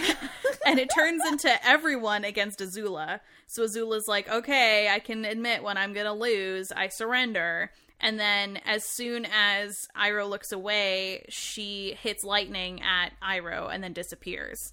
Katara tells Zuko that she can help Iroh, but Zuko tells them to leave because he's too upset. And this is where I almost started crying, because if Iroh wasn't okay, I was not going to be okay. I literally got like a panic message from Morgan, like, I just finished this episode and Iroh better be okay or I won't be okay. And I was like, oh my god. Oh my god, chill, bitch. I want to tell you he's fine, but like I don't. No, you'll find it out yourself. Yep. Sokka, Aang, and Toph all goofing around with the fur is so funny. And I love that, like, Sokka and Aang do it first, and she's like, or Katara's like, I'm so happy to finally have another girl in the group. You guys are just, like, idiots. And then she also does it, and you're just like... And then Katara also just laughs. Giggles at it, and you're like, oh, Katara. Love it. I love that the lizards that they're riding, they, like, Katara and Sokka, like, go across the river, and they're like, we're good. And then May and Ty Lee just show up, and their lizards just casually run across the water, and they're like, oh, fuck. Yeah, oh, we're not good. Oh, never mind. I also love when they first see them on the lizards. Toph is like, "Oh, it's 3 against 3 or whatever." Oh yeah, it's 2 on 2. Wait, no, it's 3 on 3. And then Sokka's like, "Don't you mean 4 on 3?" And she's like, "Oh, I wasn't counting you." And Sokka was like, "What the fuck?" And she's like, "Okay, 3 on 3 plus Sokka." Yeah. And literally, I was like, okay, I get it because he's not a bender, but Sokka's useful. Sokka's useful. She just hasn't been around long enough to see how useful he is. I can understand, like, her coming into the group and being like, who's this guy? I get it. Why is he with us? Yeah. I love that you can see how actually scared of Ty Lee Katara is, because she very quickly took away her ability to bend, and, like, that's freaky to a bender. Yeah. That's not cool. Yeah, no, that was literally, she was like, what in the fuck just happened? I also love when Aang and Katara feel bad for yelling at Toph, and then Sokka's just sitting there like, yeah, you two are pretty much jerks. Yep. I didn't do shit. I've just been here. Yeah, and Katara's like, thanks, man. He's like, no problem. I also love that when my note is just Aang finally chooses violence. So I assume that's him actually fighting Azula actively, which is cool. Mm-hmm. And then in all caps, Iroh and Toph, heart, heart, heart, heart, heart. There's nothing wrong with letting people who love you help you. Yeah. So cute. So cute. And then also, at the end, she didn't just disappear. She got blasted by all 4 elements and disappeared. She blasts Zuko, she blasts Iroh, and Toph, Zuko, Katara, and Aang all blast her with their element. Oh. And she still gets away. Okay, I think I was just too distressed over You might have been, like, looking down, like, typing or something, and it's, like, really quick, but, like, they all blast her. Damn. With each of their elements, and she still fucks off. And you're like, what the fuck is this bitch? Yeah. Oh my god. Yeah, Azula's, like, fucked, honestly. And also, when they show that flashback, like, you can already see how much further she is in her training than Zuko, so it makes sense that she's so strong now, but, like, holy fuck, dude. Yep. Holy fuck. Mm-hmm. That's all I had. Yeah, that's all I had for that one. Cool. Okay. Book 2, Chapter 9, Bitter Work. Aang wakes up Sokka with his excitement for learning earthbending, and then Toph wakes up both Katara and Sokka with a huge move. Toph says rock is a stubborn element, so to move it, you need to be grounded like a rock yourself. Iroh has a vision while unconscious saying he was going to be reunited with his son soon, and that fucking terrified me. But then he wakes up, and Zuko gives him tea and explains what happened. The tea is awful also, which we'll get into later. He also asks Iroh for more advanced training and moves, which I also love. Toph says Aang needs to face the issues head on, not make up a clever airbender result, just face it. This moves into a crazy training montage, including Toph bending herself into a rock monster and Aang facing her head on, which was pretty badass. Mm-hmm. Sokka went to hunt for food and got stuck in the ground hunting. He was hunting this cute little donkey thing. It was so cute. Iroh says lightning is a pure expression of firebending without aggression, not fueled by rage or emotion. Some call lightning the cold-blooded fire. It is precise and deadly, and to perform it requires peace of mind. There is a negative and positive energy, and only a select few firebenders can separate the two, and you must use both to make lightning. Zuko attempts and fails. Toph has Aang try to stop the rock instead of moving it blindfolded. He evades the rock, but does not stop it, and Toph says he didn't have the guts to stop it because he was in perfect form and had a perfect opportunity and just didn't. Aang admits that he doesn't have the guts to stop the rock as an earthbender. Katara comforts him and says they can take a break and do some waterbending. Iroh says Zuko can't create lightning without dealing with the turmoil or shame inside of him. True humility is the only antidote to shame. Iroh says he will teach Zuko a different move that he made himself to, like, cheer Zuko up, because Zuko's like, I can't do this. Katara explains to Aang that Earth is the natural opposite of air, so it makes sense that he's having a hard time, which I was like, bitch, you smart. Okay, cool. Iroh, in preparing this move, explains the elements to Zuko, so I wrote everything down. Yay. Fire is the element of power. The people have desire, will, energy, and drive to succeed. Earth are people of substance. They are diverse and strong, persistent and enduring. Air is freedom. Nomads detach themselves from worldly issues and find peace and freedom. And they also have a good sense of humor. Water is the element of change. Water tribe are capable of adapting to many things. They have a deep sense of community and love that holds them together through everything. Iroh says it's important to draw knowledge from all places to help Zuko become whole, which will make him more powerful, such as the Avatar. But not the Avatar, but like it. Iroh's move comes from his study of waterbending, and he says waterbenders turn their defense into their offense. So his move redirects lightning, which is what we were saying before. Boom shakalaka. Shakalaka boom. Yes. Iroh says to not let the lightning go through his heart or it could be deadly. Iroh refuses to shoot lightning at Zuko because it's way too dangerous. So Zuko decides to find his own. Meanwhile, Toph tries to get on Aang's nerves by stealing his nuts from his bag and his glider, but Aang just continues to meditate and doesn't let it get to him. Katara and Aang get worried about Sokka because he's been missing for a long time, so they split up to try to find him. Aang finds him and tries to airbend Sokka out of the ground, but it doesn't work. Sokka asks Aang to earthbend him out, but he says he can't, and he won't get Toph because he doesn't want to be embarrassed, so he doesn't know what to do. He admits that he's scared to try because he'll fail, and he's also scared not to try because then he won't learn, so he's kind of between a rock and a hard place, haha. The cute little donkey thing that, not Zuko, that Sokka was hunting. Oh my gosh. Had a mama that tries to attack Aang and Sokka, so the pressure is on to get Sokka out.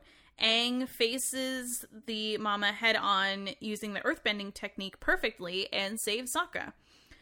Toph was watching and didn't help because she knew Aang could do it himself. He just needed the situation. Zuko went to find his own lightning to practice on. Doesn't find it, but has a little emotional moment in the rain. Pretty epic. Yeah. I love Toph explaining earthbending. It's so cool too, especially because she's blind, so she like really feels the earth and like how it moves and stuff. It's just really cool to listen to someone talk about their bending. Yep. You are one lucky little meat creature because Sokka got stuck in the rock trying to hunt that little thing. What it is, and they don't give it away early on in the episode, they purposefully wait a while. Yeah. It's a saber-toothed moose lion. Yeah. Because, so it's like mad cute. I want one of them. But the whole time I was watching it, I was like, why does it have paws? Like, it's clearly a moose, but what is it mixed with that it's got fucking paws? That's weird. And then the episode goes on. And it's fucking, when Aang finally finds Sokka, he's like, oh, isn't this a cute little saber-toothed moose lion cub? And you're like, what the fuck? And then it's like, oh, there's a mom here. And yeah, she's huge. Yeah. Because moose. Yeah. Oh my god. And like a moose with teeth? Fuck. Yep. I also love that Sokka named him Fufu Cuddly Poofs. Yeah. I promise I will never eat meat again, and blah, blah, blah. And then Aang shows up and he's like, yo, do you got any food? I'm fucking starving. Also, when Toph tries to get in Aang's face and she calls him too much of a pushover, I thought she was going to say too much of a pussy. Yes. And I was like, holy shit. Oh, my. Okay. I also love at the end of the episode, because earlier Katara was like, Aang really responds to like a positive teaching method, and Toph's like, okay, cool, and then just doesn't use it. Yep. I love at the end where Katara's like, you used the positive teaching method, didn't you? And she's like, yeah. She was like, nice. Because she's like, look, you did it like perfectly, blah, blah, blah. I knew you could do it. I just just needed the right situation. It's cute. And it's just, I thought that moment, though, between Katara and Toph was like classic ladies playing men like fiddles. Just like, you did this, didn't you? Yeah. Mm-hmm. All right. Cool. Also, I kept pausing the thing because I really wanted to specifically write everything that Iroh was saying about lightning bending. So I'm just going to read it again because there's like a thing at the end that I find interesting. Okay. So lightning is a pure expression of firebending without aggression. It is not fueled by rage or emotion like other firebending. Some call lightning the cold-blooded fire. It is precise and deadly, like Azula. He specifically calls out Azula in that. He's like, Azula is precise and deadly. There is energy all around us that is both yin and yang, a positive and negative energy. Only a select few firebenders can separate these energies. This creates an imbalance in the energy, and the energy itself wants to restore this balance. In that moment that the negative and positive energy come crashing back together, you provide release and guidance, creating lightning. Crazy. What? Yeah. You're literally pulling energy apart, and then as it snaps back together, you're guiding it out. Yeah, so cool. It's so cool. I want to do a fucking bending D&D campaign so bad. That would be so cool. It'd be sick. Can you do that? Maybe. We'll see. We got a lot on the go right now. That's totally fair. Yeah, and then my next note after that is just, yo, Iroh is powerful as fuck. Yeah. Yeah. Well, and it just reminded me that, like, Iroh was trying to teach Zuko in the beginning, and then it stopped because all the crazy shenanigans going on, and then Zuko's finally like, listen. I need you to teach me. Like, that's a definite character development point of, like, before he was like, fuck you, you're just teaching me basic bullshit, like, this sucks. And now he's like, I need to learn from you. Yeah. I also love that Zuko's like, you need to teach me because I need to beat Azula, and I know what you're going to say. She's my sister, and I should try and be nice to her, but like, and then Iroh's just like, nah, she's crazy. She's crazy. You need to take her down. Yeah. Like, this needs to happen. Yeah, like, I love that. Yes. No, Zuko, she's crazy. Yeah. I also love when Iroh's like, you need to let go of all this turmoil, and Zuko's like, what turmoil? And you're just like, that turmoil, dude. Classic Zuko. It's like, I forget what show it's from, but it's like this one thing where it's like, you need to calm down. And she's like, I am calm. I'm calm all the time. It's like, no, you're not. You're not though. Okay. And then my other note is just, Zuko and Uncle Iroh feeling the flow together when they're just like doing the move over and over on that little cliff. And I was like, and then he starts doing this. Yeah. And I'm like, oh my God. I love it. Yeah. And then, yeah, I remember watching this episode for the first time, and he was like, I'll just go find my own lightning. And I was like, you're not going to find your lightning. The show's not going to give that to us yet. No. They're not going to let us see you successfully do this until it fucking matters. Yep, definitely. You son of a bitch. Mm-hmm. Yeah, no lightning for Zuko, sad. Nope. All right. Book 2, Chapter 10, The Library. The library. So, the gang wants to relax after everything that happens, but Sokka thinks they need to gain Fire Nation intelligence. They all agree to choose mini vacations and then gain the intelligence that Sokka wants. So, at Katara's vacation, they go to a springs that's not so much a spring anymore.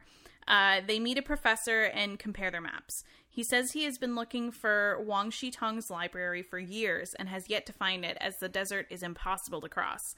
The gang believes they can get across with Appa, so they all board him and head in the direction of the library. Because Sokka chooses the library. I choose the library! I love it. Before they board, some sand troopers try to capture Appa, and the professor shoos them away. They come across a building, and they look at And they at first think it isn't the library, but then they see a Fox Knowledge Seeker go into the library.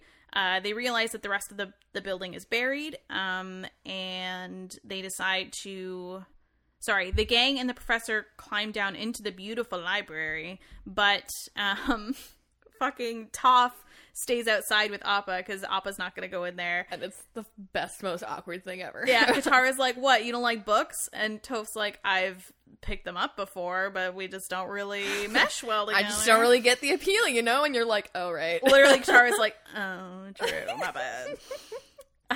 So they get in the library, and then they immediately hide from a huge owl, but the owl knows they are there. He tells them to leave the way they came.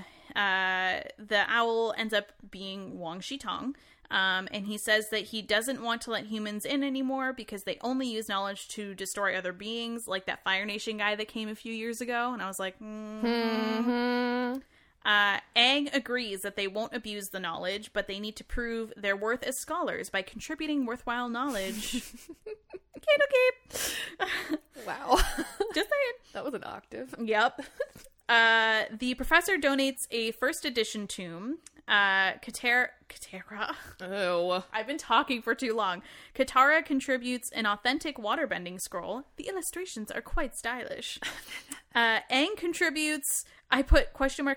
Ask Megan. It looks like it could be his ID. I don't know. What did he contribute? I don't even It was remember. literally like a scroll with like a picture of himself on it, and the owl was like, I guess that counts. Oh, I just happened to recognize the actual image on it. When him and Toph are captured and the Fire Nation guy holds up the wanted poster. It's a wanted poster for Aang. Oh, from the Fire Nation. Yeah, it's a wanted poster. And the owl's like, I guess that counts. Oh my god, okay. Sokka contributes a knot that Wong begrudgingly accepts. You're not very bright, are you? They realize that firebenders have destroyed all of the information in regards to the Fire Nation. In Sokka's anguish, the fox overhears his request to know what happened on the darkest day and leads them to a secret room that shows the heavens moving, a planetarium. They enter the date on the dial, and the room shows them that it was an eclipse on the darkest day, which meant that the firebenders lost their powers. So they make the plan to invade the Fire Nation on the next eclipse.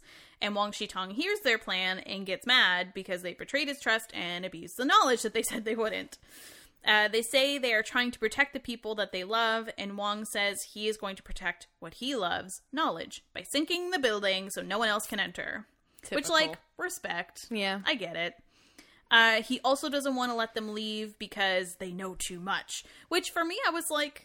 They barely know anything, but all right. Like, are you evil? Like, I don't understand. You know too much. You must not know how to defeat the fire. Like, really? I don't know. That was a little too much, man, but whatever. Katara and the professor try to get out of the library, but Sokka and Aang head back up to the planetarium to figure out when the next eclipse will be.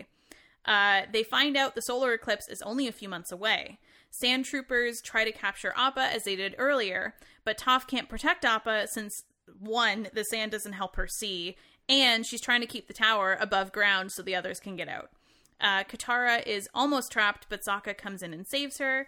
As they all leave, they try to get the professor to leave, but he wants to stay in the library to gain all the knowledge he can, which, like, fair. The rest of the gang escapes, but Aang is devastated to know that Appa was captured. Me too, bro. I cannot believe that we ended on that note. I'm so sad. I'm fucking devastated. So sad. And, like, that whole thing at the end, like, Toph is so torn about trying to stop the building from sinking and trying to help Appa. And, like, at one point she just, like, apologizes. Yeah. And goes back to holding up the building. And you're just like, ah! It's so So terrible. And, like, I don't mean to make it, like, obviously I'm just sad that Appa was captured in general, but also, like, the professor said it's, like, really impossible to, like, traverse that They're desert. stuck there now. So they're kind of fucked without Appa. So, like, it's not all about Appa, but, like, it kind of sucks. To be fair, they have Aang to kind of help navigate a little bit, I think. But, like, obviously he can't carry them. No. So they still have to walk. Yeah. And there's no water. Nope. They probably didn't travel very well. All their shit's probably still on Appa. So, like... Probably. To bring it back to the beginning of the episode, though, Yeah. to a funnier note, when they're talking about the vacations, Toph's like, what about where I want to go on vacation? And Sokka's like, you gotta work here a little longer before you qualify for vacation time.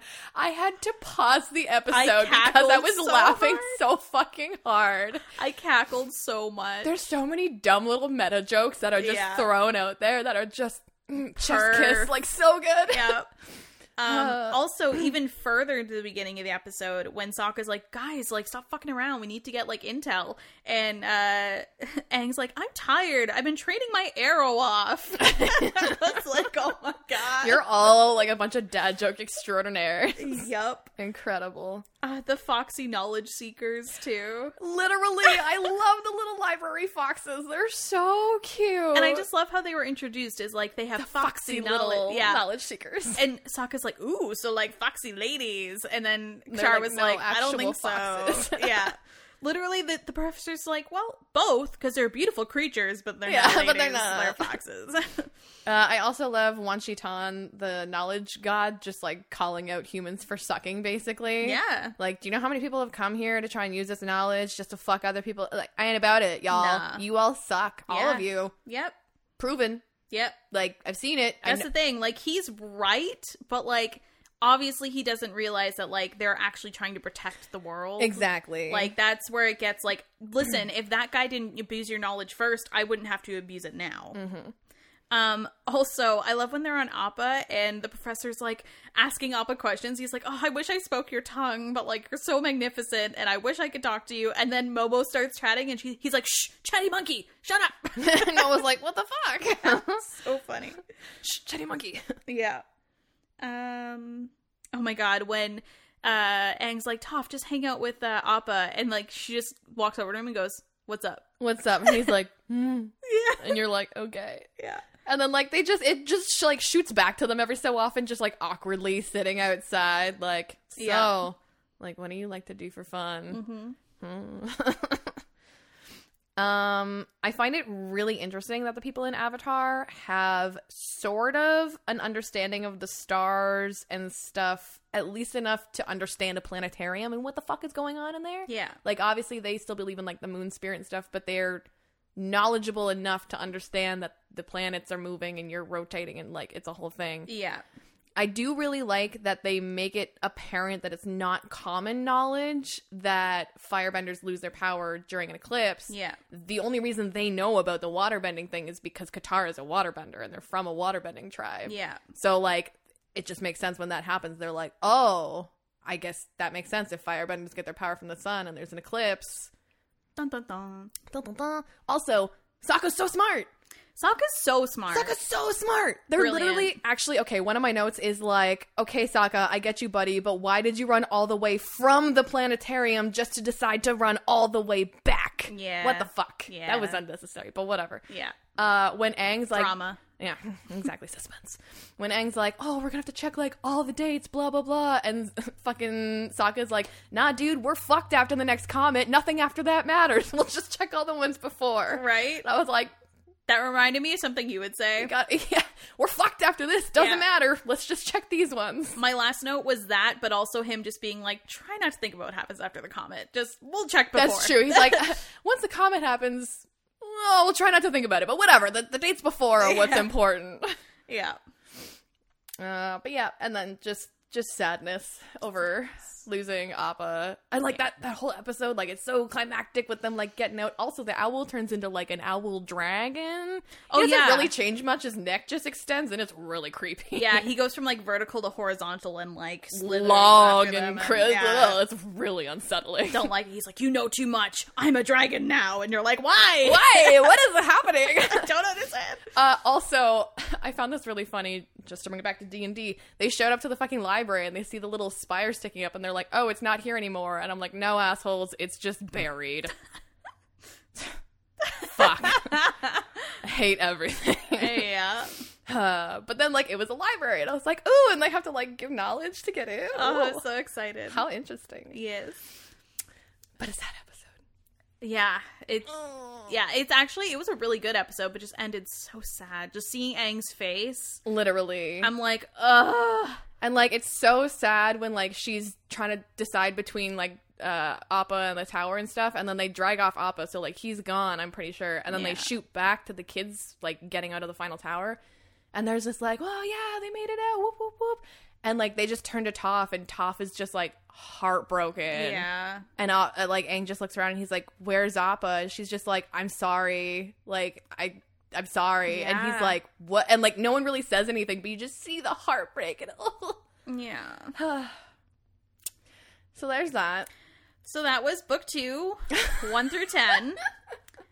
So we'll see you guys next time for 11 to 20. Yeah, go ahead and actually like watch the episodes. Oh my god, they're really good. We don't do them justice. It just keeps getting better. This show, like every time that you're like, wow, this show kicks so much ass. I don't know how it could possibly kick more ass. It's just like, oh what? I hear you. You want me to turn it up to 11, buddy? Let's go. Yep, let's go. But yeah, go watch it. It's a good show. Yep. Okay, bye. Bye.